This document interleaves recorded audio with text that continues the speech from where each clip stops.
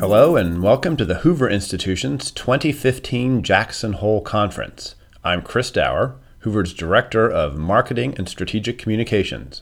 Our speaker in this podcast is Victor Davis Hanson, the Martin and Illie Anderson Senior Fellow at the Hoover Institution. The title of his talk is After Obama, and it was recorded on August 18th, 2015. Thank you very much for that kind introduction. I'm going to spend about 25-30 minutes, and we'll have it open for questions about the world after Obama. I have to be very careful because about 3 weeks ago, the president said, if I were to run for a third term, I would obviously win. The only problem would be the Constitution. So I think there will be a period called after Obama, but I'm not sure yet. But by that term, that vague generic term, what I mean is, A, the immediate political calculus in this upcoming election, B, what the Obama legacy will mean for his successor, and what will be the state, C, of the United States in the ensuing post-Obama years.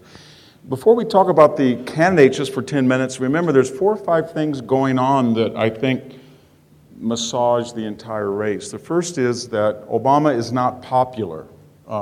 Today in the Real Clear Politics, like every day basically for the last 2 years, he's about 4 to 5 points in the negative category according to the aggregate polls. It's about where George Bush, believe it or not, was right now with 16 months left on his term. Bush, of course, went down a little bit further.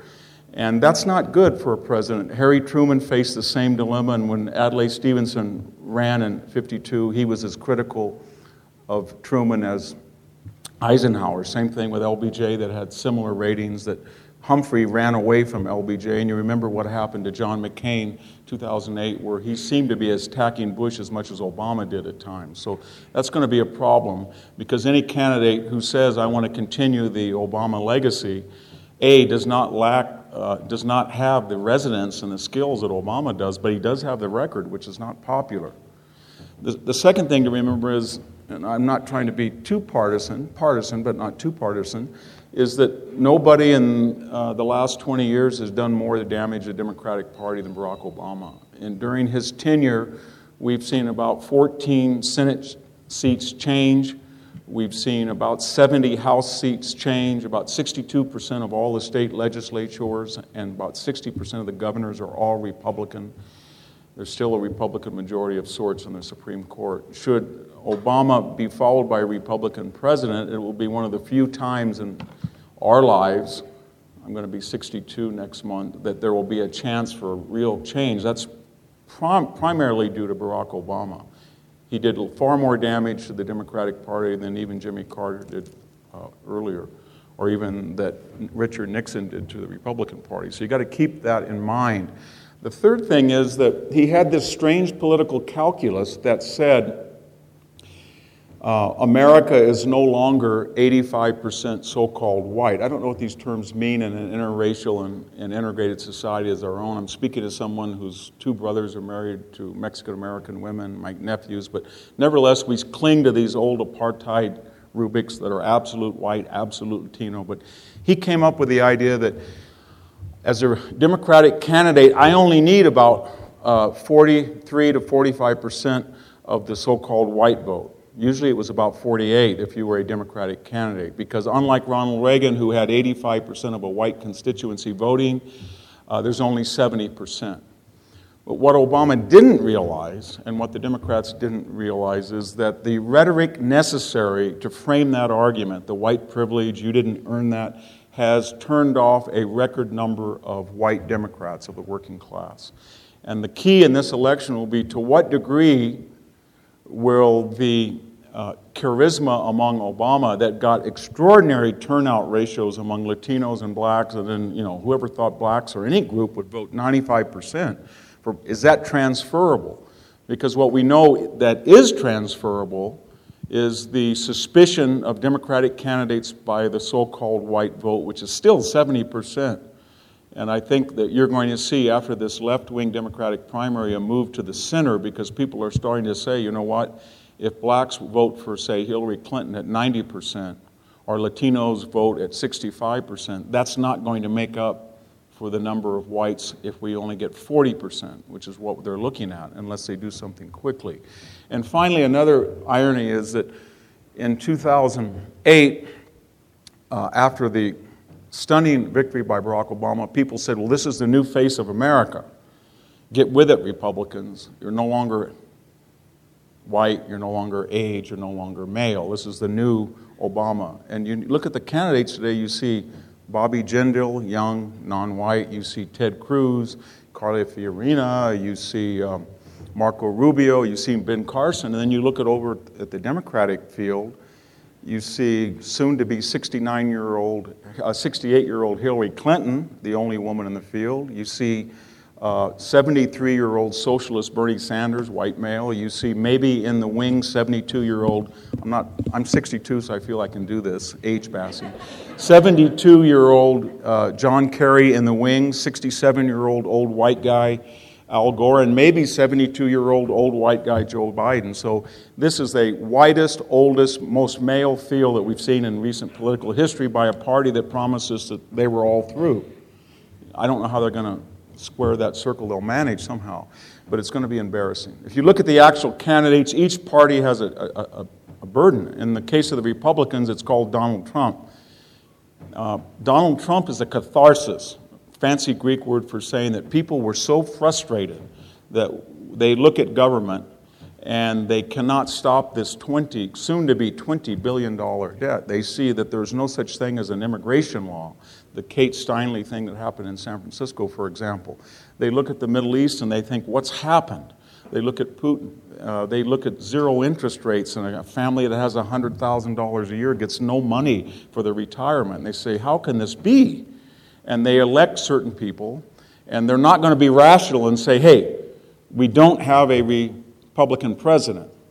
Mitch McConnell and John Boehner can only do so much, especially with the president likes executive orders and tramples the Constitution. They don't want to think that way.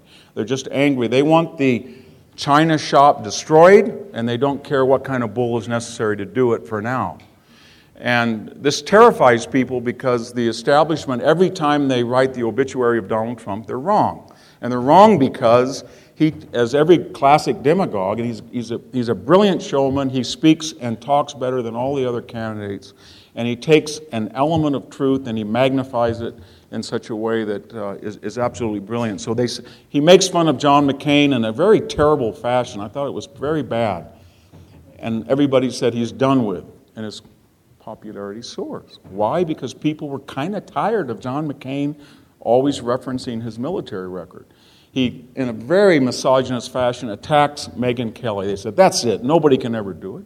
His popularity rise. Why? Because deep down in all of your dark hearts, you know there's something that bothers you about Fox News that says that you have to have a short skirt and blonde hair to make it. And if you ever say that that's true, you're sexist. That's wrong. And so Trump looks at and he says, you know, we got to take people back. And they say that would be chaos with immigration. Well, it's no more chaotic than having 12 million people here who are not citizens and just decided to walk across the border and say that if you call me an illegal alien, you're a racist. That's an absurd situation. You can demagogue it, but it's absurd. It's an absurd situation that I've been hit 3 times in Fresno County by an unlicensed, unregistered, and uninsured driver who fled the scene. I think that's absurd. I think it's absurd that you're going to send everybody back to Mexico. But the point is, he takes an absurdity and he exaggerates it to very stunning political effects. The Republicans have, if they have some great candidates, I particularly prefer people like Kasich, Walker, Bush is good, Rubio, they're all good candidates. The problem is they have 3 commandments. They cannot nominate, I think, Donald Trump and win. They cannot win if they alienate Donald Trump and his supporters, and they cannot win if he runs a third-party candidate. The locus classicis is not Donald Trump doing to George H.W. Bush, not the same thing as Ross Perot did to him in 1992. It's what he did in 1996. People forget that Bill Clinton still didn't get only got 49% of the vote. And Perot got 9%. Had that gone to good old Bob Dole, he might have won. So it's a danger, and they've got to follow that. And the Democratic side, I've more or less summed it up. They've got a problem. They've got a woman who has a 30% chance of being indicted. And I say not just on the merits of the case, although you could make the argument that it's an indictable offense in the sense that you can argue about David Petraeus or Sandy Berger, but there's a problem there that won't go away and that she doesn't want to handle it in a transparent fashion. But she has a very ambiguous relationship with the Obama administration, and they have a long record of using the Justice Department for political purposes. So that's a sword of Damocles that's hanging over her head. And the alternative, as I said, is a 73-year-old socialist. He has the same crowds that George McGovern had. I remember being a student at UC Santa Cruz, and people said to me, "Have you seen George McGovern? He's got 20,000 people in San Francisco. He's going to sweep the country." It's sort of like what Pauline Kael said. I don't know how Nixon won. I never met anybody who voted for him. So the point is that he's probably not going to win. I don't think he's going to be nominated. But the people that are the alternatives to those two, whether it's Kerry or Gore or Biden, are not impressive characters. Americans, to quote George Patton, don't like a loser. They never have. They've all run for president or for the nomination and lost. And now they feel that it's my white privileged old male turn to come in again. I don't think it's going to work, according to the ramifications of their own ideology. So that's where we are politically. It's going to be the most interesting political contest of our lives. We say that every 4 years, but I think this time it might be. 24 million people watching that. And when Trump took credit for it, narcissistic to the T, and he was absolutely right. Nobody would have watched it to that degree if he had not been on the stage. It's like blood sport. You go to an auto race to see somebody crack up. You go to a Republican debate to see what Trump will do or what somebody will do to him. It's great sport, and it has to end sometime, but not yet. The catharsis is not done yet. It's going to be another, I think, 2 or 3 months at least. As far as the Obama legacy, there's 4 or 5 things that are going to be a challenge for the next president. The first, of course, is Obamacare. Most of the things that were said about it, keep your doctor, premiums won't go up, co-pays won't go up, lower the deficit per se, turned out not to be true. And then we're hearing all sorts of financial problems, costs are going up. I had an accident last year, and I've been to various specialists about 20 times in Fresno County, and here's the exact scenario that I'm witnessing at the orthopedic surgeon, the dental implant surgeon, the neurologist. A patient comes in, usually impoverished, and is told that their Obamacare policy does not work because they did not pay premiums after the first 2 months. They are flabbergasted that you have to do that. They said they've never done it. Then they are told that there's such a thing as a deductible. They've never paid a deductible. And then they're told there's such a thing as a copay. They thought Obamacare was free. And the non-compliance is staggering. That is, people who were impoverished, who you went to the emergency room or went to federal clinics, don't understand, or they haven't been told that you do have to participate in a way. Maybe that's good if you're conservative, maybe it's bad, but the system is not functioning, at least in the cost-saving prognosis we were told. The next president, if he's a conservative, I think, or she is going to have to address Obamacare. It's going to be very difficult, because once you extend an entitlement, even a bad entitlement, the rhetoric will be very difficult to bring it back into the private sector. Same thing about immigration. It's very radical to de facto grant amnesty is what the president has done. I think all of you agree on what we could do. It's a little bit of Trump. It's a little bit of the other Republican candidates. It's nothing of Obama. Remember, he said 20 times he could not, by executive fiat, change the immigration law. Then he did precisely that after the third election, 2 Tea Party elections, his re-election.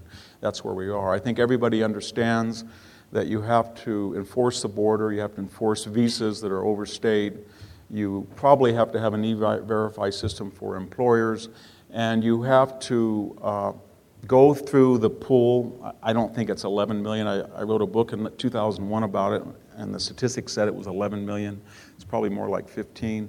And you have to realize that you're not going to be deporting everybody, but among that group, even people on the left say about 14% have a felony record.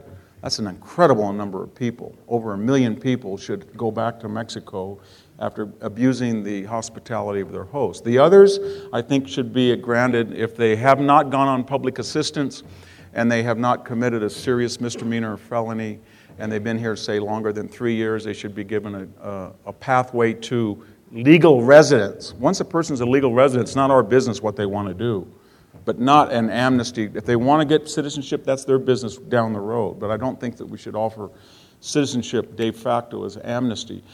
Finally, remember that all of the rhetoric is on the Republican side against the Republicans, but the extremist position is usually on the left, because what I just outlined, most Republican candidates could accept, even Trump after he gets over his braggadocio, but most people on the left would not accept.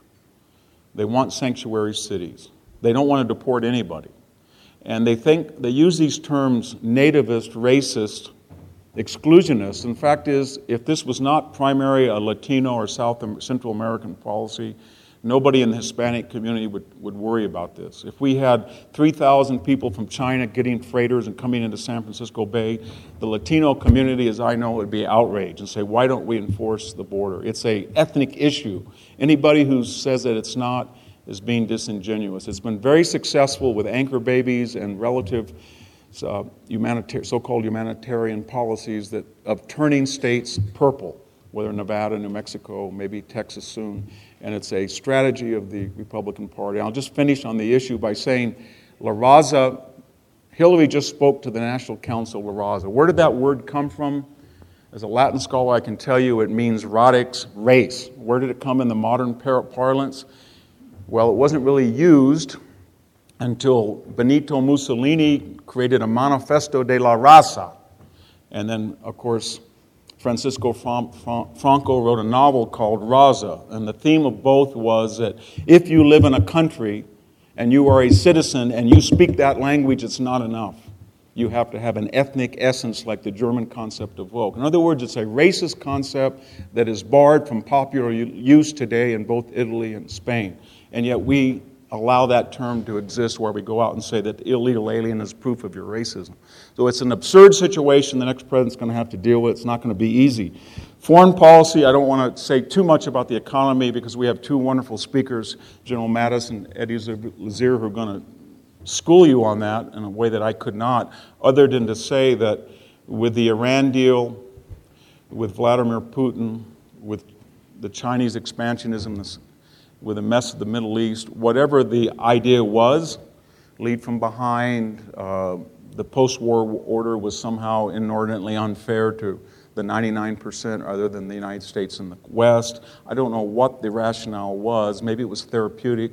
The more that we reach out to people who don't like us, we'll win through acts of love and charisma, their goodwill, but it didn't work. And we're going to go back to a tragic view of the world that says that people who are autocratic and aggressive treat magnanimity with contempt, and they respect people who stand up for their own interests.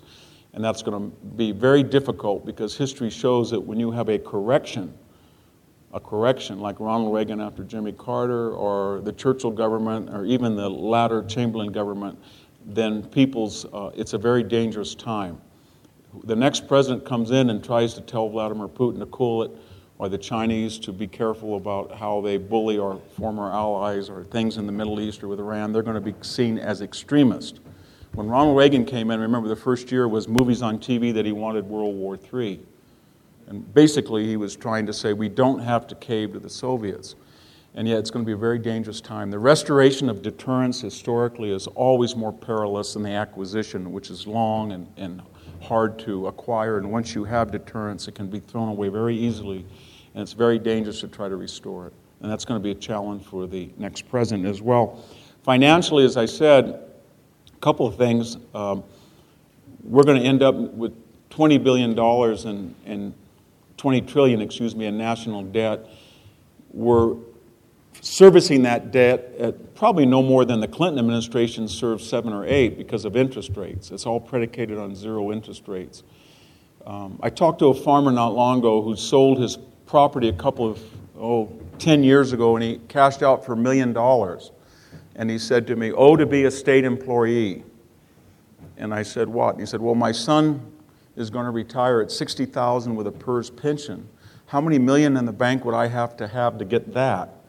Because he was getting 1% on his passbook, and he said, I don't know anything about the stock market. Real estate frightens me. But this idea that zero interest rate was a good idea, I don't think is true. It's changed the savings habit of America. It's artificially inflated a boom and bust cycle that were there anyway in real estate and the stock market, and it's been terrible to the middle and upper middle class retirement. And when I talk to a teacher or I talk to a business person, they're working in their 70s because they feel they cannot retire on a simple 5% return on their passbook. That's going to change as well. Finally, I painted a pretty bleak picture of the next president's challenges to address foreign policy, illegal immigration, the economy. There's also this problem of racial relations. 60% in the latest New York Times poll said that racial relations had gotten worse.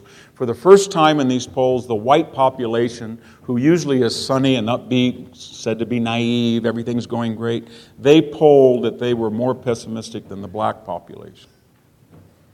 And I think it's something we're really going to have to address. You can pick up any major newspaper online, and you can go through the coded, politically correct description of a black-on-white crime, or something like Ferguson, and you think this is very political correct. It's not transparent. It's not telling us the race of the perpetrator or the tragedy of the victim. And then you look at the comments, the uncensored, freely posted comments, and they are as racist as anything out of the old Confederacy. I mean, I can't believe they publish them.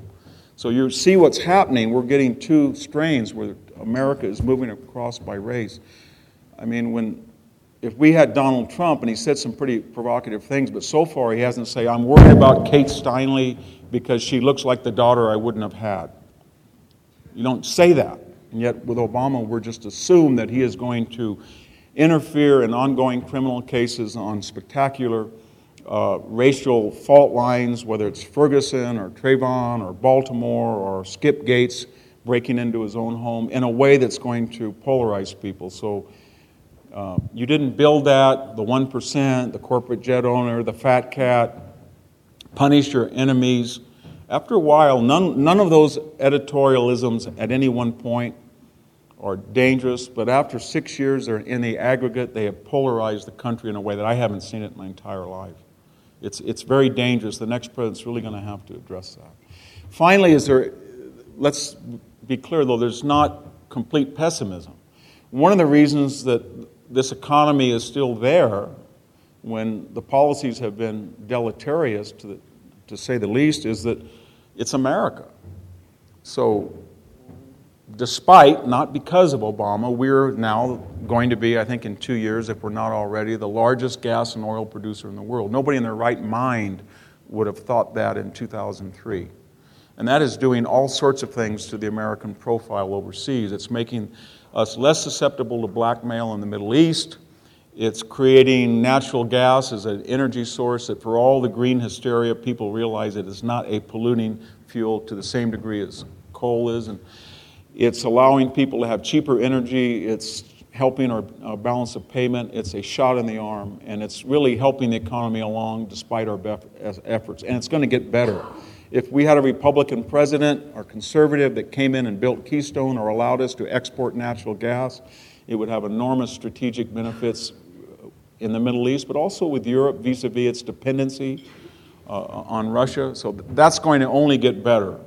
It's a financial and foreign policy bonanza for the United States. It came despite this administration, but will benefit the next administration.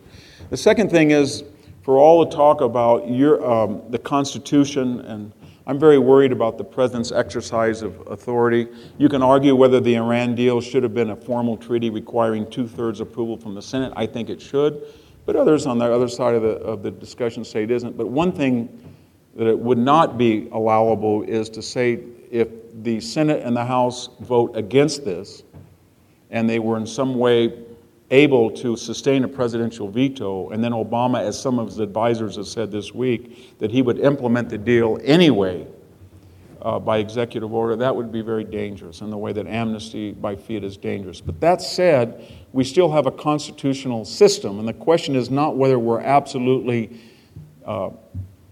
pure in our constitutional fealty. It's compared to what else? Russia is a mess.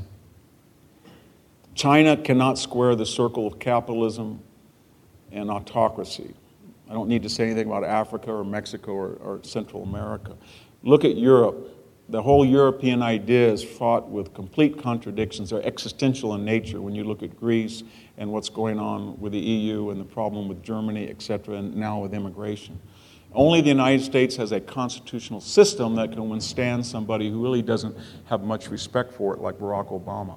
So that's another plus along with energy. Third thing is, while the world damns the United States, we're still as unpopular under Obama as we were under George Bush, they love to come to the United States, as you know. And lately, the Times Educational Supplement, along with the 2 Japanese universities, rated the great universities of the world. In the top 10, 7 of them were American. The British study somehow put not just Oxford and Cambridge, but the University of London there.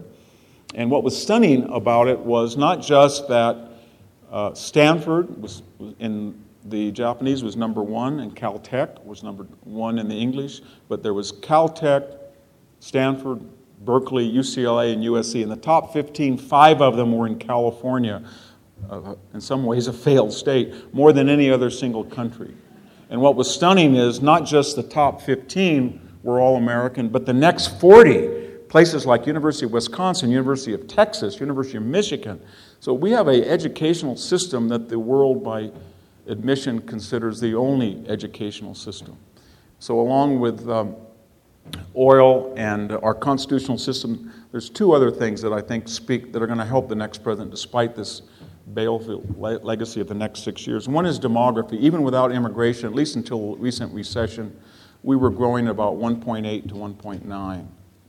You know, to paraphrase Heraclitus, demography is destiny. China is facing a terrible demographic crisis. Russia, maybe even worse. Greece used to be, when I lived in Greece, it was about 2.2. It's about 1.4 now. Europe is shrinking. It's going to have 60 million less people. The United States, even without immigration, is far more fertile, at least it was until the last 3 or 4 years, but it will be again, because there's different ideas of childhood in the state, I think, in America than elsewhere, and it's going to be far healthier. We're going to have a far younger population, not than we should, but compared to the alternative. And finally, I want to finish with the U.S. military. If this administration is serious about what it says it's going to do, it may be 25% smaller than when it began. We may go down to a historical low of 3%. That's going to be very dangerous. As I said, the loss of deterrence is going to be very dangerous for the next president, but it's not final. It can be rectified. And why can it be rectified? Because the U.S. military really is a meritocratic system. It's excellent. We've got a very strange ability as a postmodern Western country where most of the emphasis historically and contemporarily in Europe is on consumption, luxury, the lifestyle, living with your parents till you're 40, having a half a child maybe at most, abortion rates higher than fertility rates. In that dismal climate, there's something about the history and the exceptionalism of the United States that allows it to create wonderful armed services and high technology, and it's still preeminent. And even though we've gutted it and it's no longer, I think, able to meet the strategic objectives that have been outlined for it, the core is still there, and as in the Vietnam period, it can be rebuilt, and I think it will be. So I want to end on a happy note, although the rest of it was rather pessimistic. And at that, I'll be happy to entertain any questions. Thank you.